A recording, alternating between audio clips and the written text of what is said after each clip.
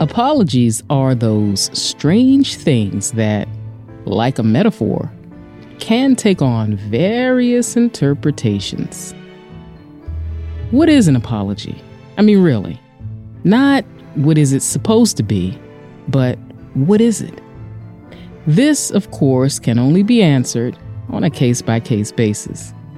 Apologies are tricky sometimes, and they can confuse you, make you believe that the offender is truly contrite and would take back what they did, when in most cases, that's just not the case.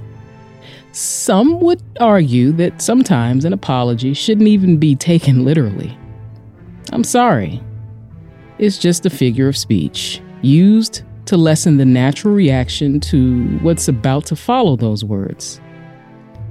I'm sorry, but our economy is more important than your life. Maybe that one is a little too on the nose, but you get the point. Now, sure, we all have the right to apologize, to actually see something differently from the way we saw it in the offending moment and admit that an act or statement was wrong. Now, I'm always willing to hear what follows when a person leads with, "I was wrong." Now, depending on what the act was and whether I believe they should have known better, that's something we have to address on that case-by-case basis thing I was talking about earlier. Because sometimes they're not actually sorry for their actions. They don't really feel like they were wrong, and they do it again, actually. Now, they may be sorry that your response to their behavior was an unwanted response for you, but they're not actually sorry that they did what they did. This usually sounds like, "I'm sorry you feel that way, but," or "I'm sorry you were hurt by what I did." I mean, come on. You might be thinking, "I don't need you to feel sorry for my feelings. I need you not to do the things that caused them." And then there are those apologies that fall somewhere in the middle. Sure, they wish they didn't have to do something, and they know it did bring about some undesirable reactions. And yeah, they are actually sorry about all of this, but it had to be done. This sounds like, "I'm sorry for the pain this caused, but it has to be this way." Now, sure, it can be so confusing at times, but if you listen, people usually say exactly what they mean, and they usually mean exactly what they say. You just have to listen. Oh, and you especially have to be able to hear those people who either never apologize for anything because they don't believe that they do anything wrong, or who stipulate apologies by bringing up what someone else did by comparison in an effort to minimize the impact of their behavior. Now, this sounds like, "I'm sorry I did this, but what that guy did was way worse." This type of person is very dangerous. Be very careful with those kinds of people. But the next time you hear someone issue an apology, listen to all of the words within it. Is it a true and genuine admission of guilt and an act of contrition? Is it just a few words strung together to satisfy their guilt, or a way of going through the motions because it's expected, given their action? Or is it just a way of turning the story on those offended, as a way of acknowledging that your feelings are more of the issue than the act they perpetrated to cause those feelings? Just listen. And the next time you have to apologize, be sure you choose your words carefully.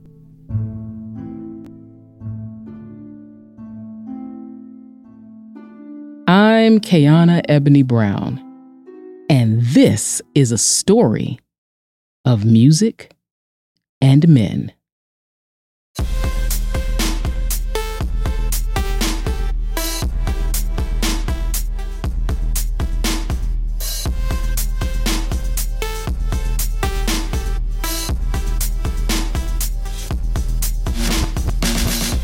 There are some parts of the general DC area where I seldom venture.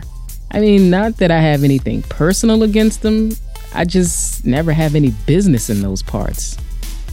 Germantown, Maryland is one of those parts. Like, it's too far to be close, but way too close to use as an excuse for being too far. It's just past the outstretched arms of Metro's Red Line, which means that I'm forced to drive. Ugh. A chore that almost always accompanies a deep sigh with just the thought of it. Plus, that rumor you probably heard about DC having some of the worst traffic in the country is far from hearsay. Even my attempt to avoid it by venturing out on a Sunday at 1:30 p.m. still proved futile. After picking up Lucas, we arrived just before 3 at a sketchy-looking industrial type of place where apparently companies not in the business-to-consumer market, but that still needed office space to conduct work, were housed.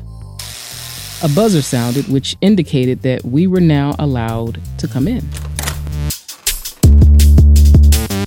But as soon as we opened the door, the sound of rock rap, which could have passed for someone's makeshift interpretation of Limp Bizkit, hit us like a bag of bricks.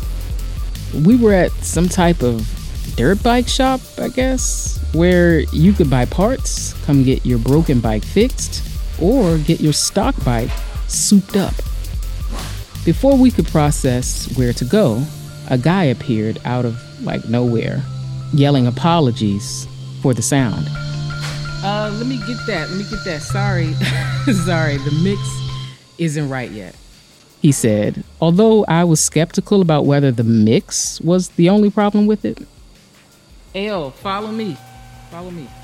He was overweight, but attempted to hide it with a big t-shirt and even bigger jeans, and was probably my age, but his pale skin was weathered. Perhaps a mixture of bad diet, substance abuse, and poor choices in physical activity. And that's not a judgment. I mean, the smell of weed clouded the place, and the half-empty quart of brandy sat near an open toolbox, right beside an empty McDonald's bag. After he cut the music down, he turned back to Lucas, smiled, and said, "What up, L?" As if they hadn't seen each other in ages. Lucas gave a hesitant smile as the two smacked hands. Mario, this is Kenya. Kenya, this is my cousin, Mario. Oh yeah, the record label chick, right? Embarrassed by his cousin's unprofessionalism, Lucas gave a hesitant smile while sneaking in a glance over at me to check my demeanor before responding. Yeah.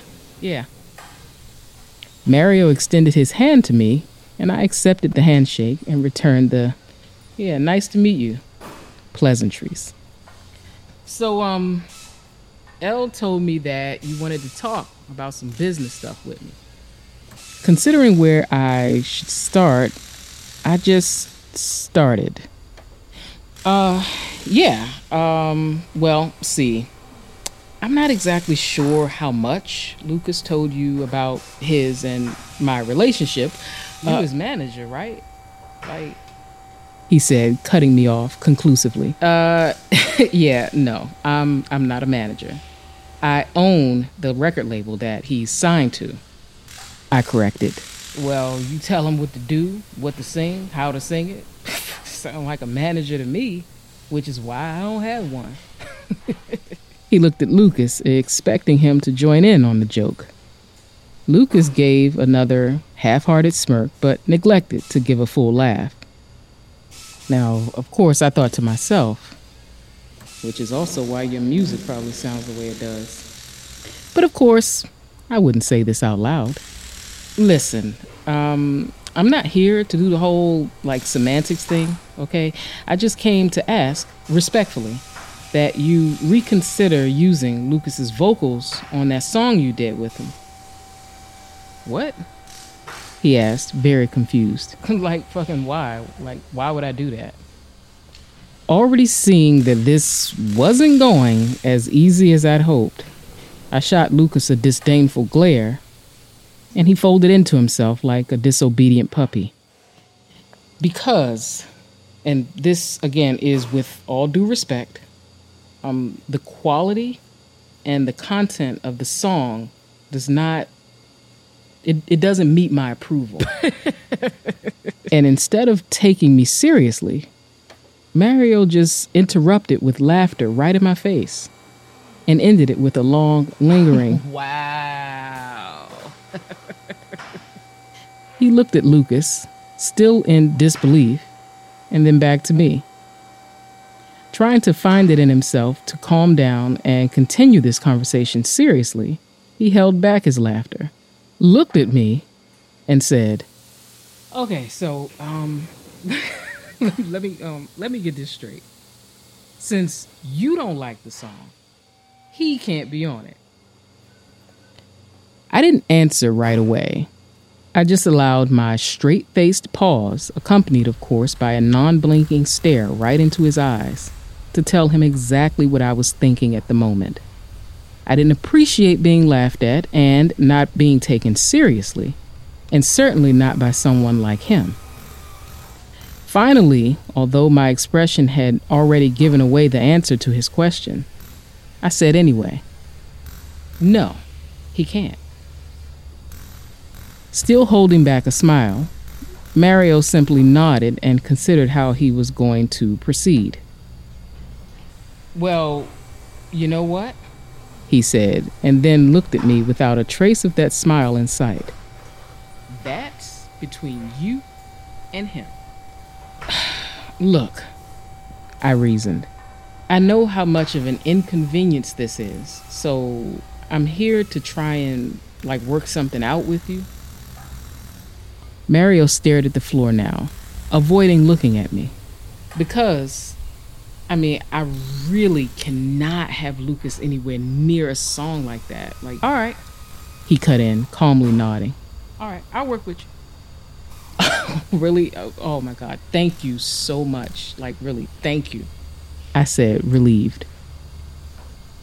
I let out 2 lungs full of air and relaxed my shoulders a bit. I was so happy that he understood where I was coming from. Sure, he was a little hostile and kind of disrespectful in the beginning, but I could see that he was starting to come around. Seriously, again, thank you so much. Considering the time it'll take to find somebody else, record them, mix them, master another track, I think 1,000 sounds fair. I wasn't sure if I'd heard him correctly, so I raised my eyebrows, expecting some clarification. "That's $1,000. Oh, yeah. No, I'd heard him correctly. "What?" "No, cousin or not, this is business. Okay, I paid this motherfucker $500 to sing that hook because he needed to pay his rent.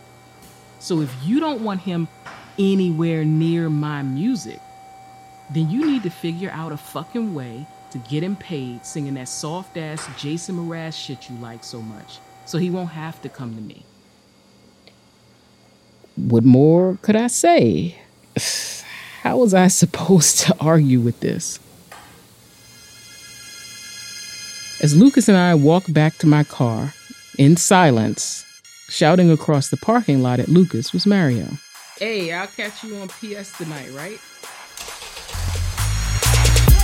The car ride back into town was, obviously, quiet. But I guess the good thing was, there wasn't any traffic in sight.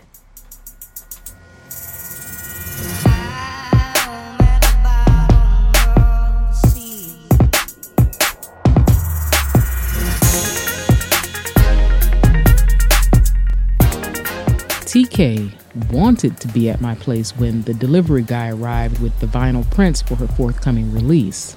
But the delivery date coincided with a performance at the Rembrandt, an arts venue in Upper Northwest, that she was co-headlining with a few other major local artists. Now, normally, the day of a performance, especially right before she was set to go on stage, she was in flow state, as she called it. Totally tapped into her artistic place without a single thought about anything other than what she was about to do on that stage. So, I should have known something was up when she came over to me backstage just minutes before she was set to take the stage and started chit-chatting. I was thinking, I'm really, really excited about this project. Like, honestly, I think it's my best work. I was confused. Was she talking about her next album? Really? Right now? So I asked, you talking about The Awakening? Yeah. I know you got the delivery today, and I'm kind of excited about it, to be honest with you. This statement sounded incomplete to me, and I waited patiently for her to add, but, before going into some other thought. But why'd you only get 500 copies? I didn't respond, because she would know very soon why I decided to order fewer copies than we had originally planned. She would know because we planned to talk about it after the show, not before it. I'm excited, but I don't feel the urge to go out and sell copies out the trunk of my car like I've done before. Honestly, I kind of feel like we're beyond that right now. I mean, we're like two young, intelligent business people who need a better sales strategy, right? Than one that's barely like a step above panhandling. I completed.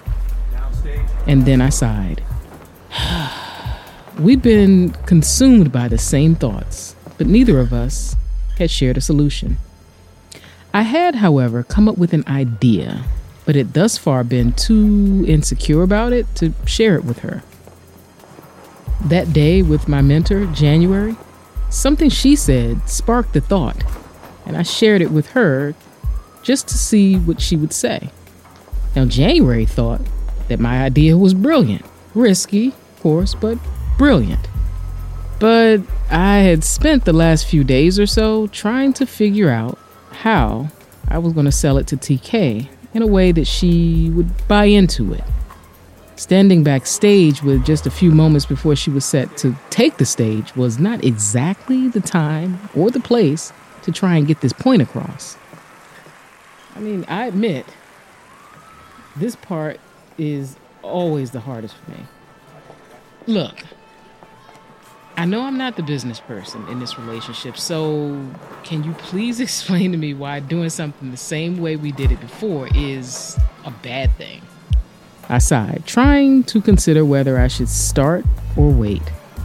I looked over at the stage to see if the group that was performing was anywhere near done, and since it appeared as if they still had some time left, I decided to go ahead and try to explain it to her. Well, because the difference between a business and a hobby is that a business runs even when the owner is not there. I want this to be a business, but if I have to be there every time in order for a sale to take place, then I almost didn't want to say it, but it needed to be said. Then, after all these years, I'm afraid that it's not a business. It's not yet. And that, honestly, it bothers me. Well, I'm open if you have any better ideas, seriously. And I looked at her to see if she was serious about this, because I did have an idea. She sensed my gaze and looked at me curiously. What? She asked with a bit of skepticism. So I took my time before I started. Listen, I know you just quit your job, and I know you have a family to support. And honestly, if after you think about what I have to tell you, you feel strongly that you don't want to do it, I could see that she was starting to look a bit fearful of what I might say. She barely breathed and hadn't blinked once since I started this intro. I'll understand. And I'll just have to come up with something else. But I really think this is the best way to go. Excuse me? Interrupted a girl wearing headphones connected to a walkie-talkie. Taj Kamal, you're up in 5. Follow me. TK looked at me, smiled, and said, Get your camera ready. Again, this incredibly cryptic statement added to her unusual behavior just baffled me. But, as I'd promised, as soon as she took the stage, I held up my phone and hit record. All right, so I wrote this song especially for y'all. I just wrote it last night, so my band don't even know it yet. I'm gonna spit this a cappella. Can I do that? And the crowd cheered and whistled enthusiastically, encouraging her to go on. All right, this one is called Cuff Your Dollar. And as if they knew the song already, her saying that title got them a little more riled up. Then, like gasoline to an open flame, she opened her jacket to reveal her t-shirt underneath with the statement, Cuff Your Dollar, covering her entire torso. And they went crazy. She went on passionately performing the new track, just her poetic rhymes, more literal with this than her normal metaphorical lyrics, bouncing off the black walls in a suddenly silent room of over 1,500 people hanging on to her every word.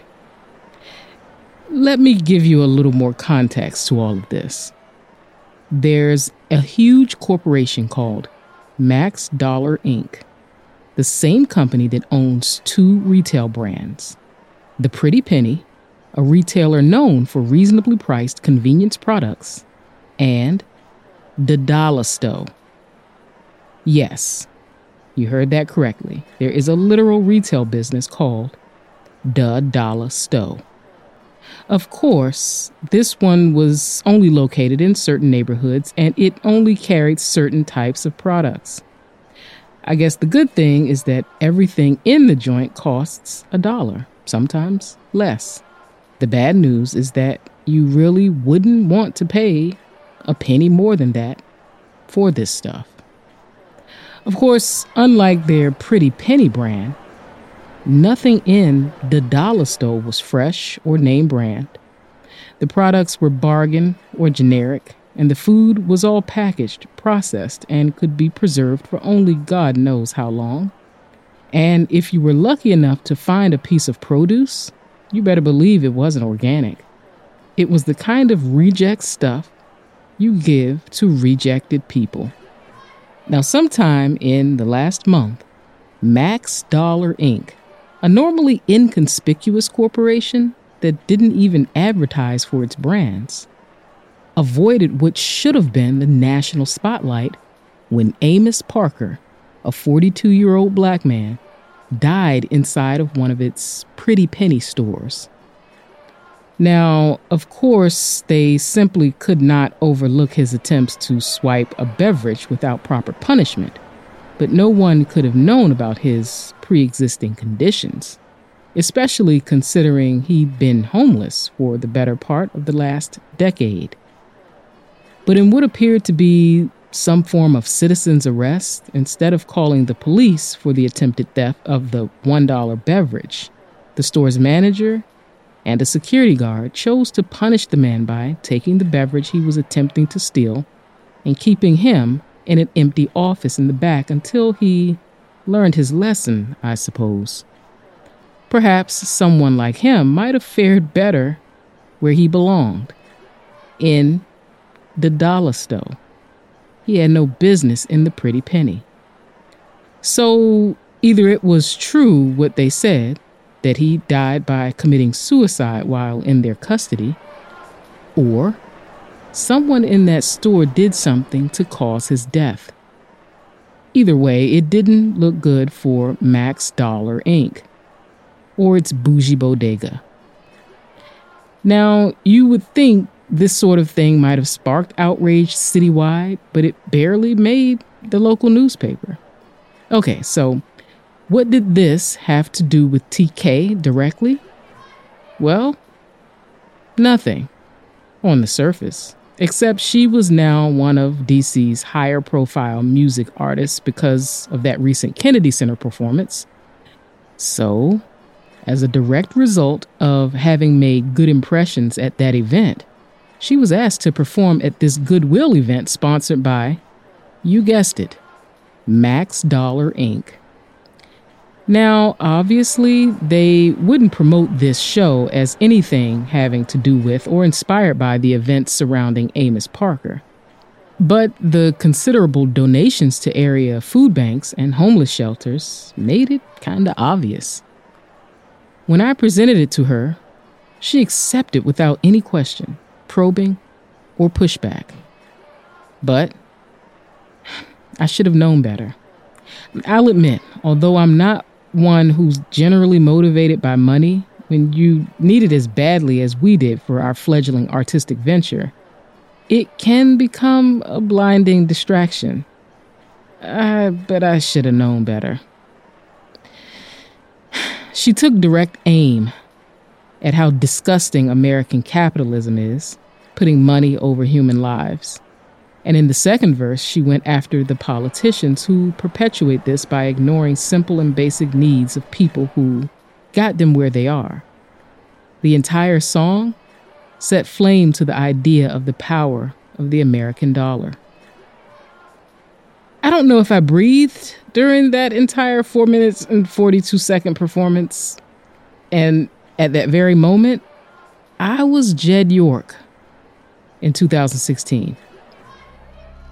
See, it was back in 2016 at the start of the NFL season when San Francisco 49ers star quarterback Colin Kaepernick decided to sit during the playing of the national anthem. It went unnoticed for a couple weeks until the media took notice. And after talking with a member of the military, he changed his peaceful protest from sitting to kneeling. His goal was to use his platform to bring attention to injustice in this country. Perhaps rightfully so, as a black man, he didn't feel like this country had earned its right to have him, or really any black person, stand and pledge their allegiance to it. Now, this sparked outrage for various reasons, many of which were just silly distractions from the true cause, dragging the military into a fight that it had nothing to do with. Something, I'm sure, they were quite used to. Oh, Jed York, incidentally, was the owner and CEO of that San Francisco franchise. Yeah, I imagine he had trouble catching his breath that entire football season. Now, putting the constitutional right to protest aside, and even ignoring the fact that this was art and perhaps the ideal place to do this, there was just something about protesting at work that just felt, honestly, I don't know how I feel about it. And as I stood there watching TK skate around the stage wearing a shirt that, for all intents and purposes, said, "Fuck your dollar," I couldn't help but also notice the Max Dollar executives whispering among themselves in the back of the room. A few of the politicians who were in attendance slipped out of the room one by one, and the mostly white but considerably left-leaning audience felt compelled to, quote, do something about this. Another portion of the audience felt betrayed by an artist using this stage for this type of agenda. Perhaps because it didn't have music behind it, it felt packaged more like a direct attack on Max Dollar Inc. and the politicians in attendance instead of an artistic musical expression. I don't know. But what I do know is that it violated something in our contract and we didn't get the full compensation for the performance as I was anticipating. And for your information, we didn't even get half. In fact, we actually were lucky they allowed us to keep the deposit. Later that evening, as we sat together sharing a meal after the show, TK apologized to me, but only for taking me off guard, not for what she did. And as I listened closely to the words of this apology, I noticed how she reemphasized that she was not sorry for bringing attention to these kinds of atrocities and that she would do it again. She didn't say it, but I assume this meant she'd do it again even if it meant losing money. A substantial amount of money. And again, I simply listened. I neither agreed nor disagreed with her actions or its intention. I understood why she felt the need to do this, but for business reasons, did I wish there was another way? Absolutely. So I knew that I had to find a way to satisfy her need to do something with my need to run a business, which at this point didn't even seem like two things that could even coexist.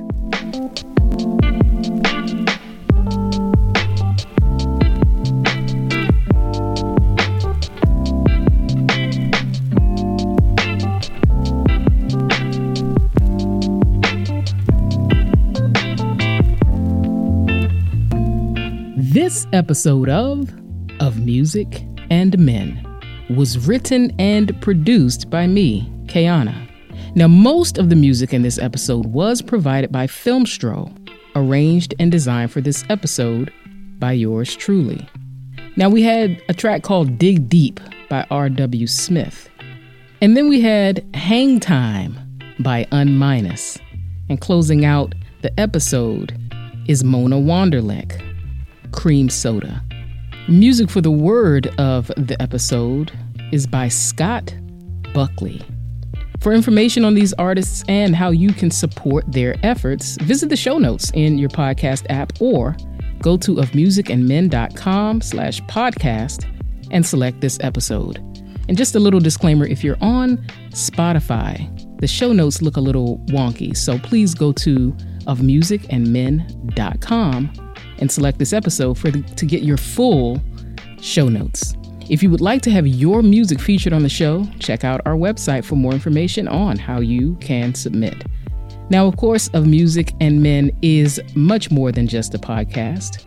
The novella series is available in online bookstores, and if you wish to have yourself a physical copy, you can get that on our website at ofmusicandmen.com, where you can also get t-shirts and like other kinds of cool merch.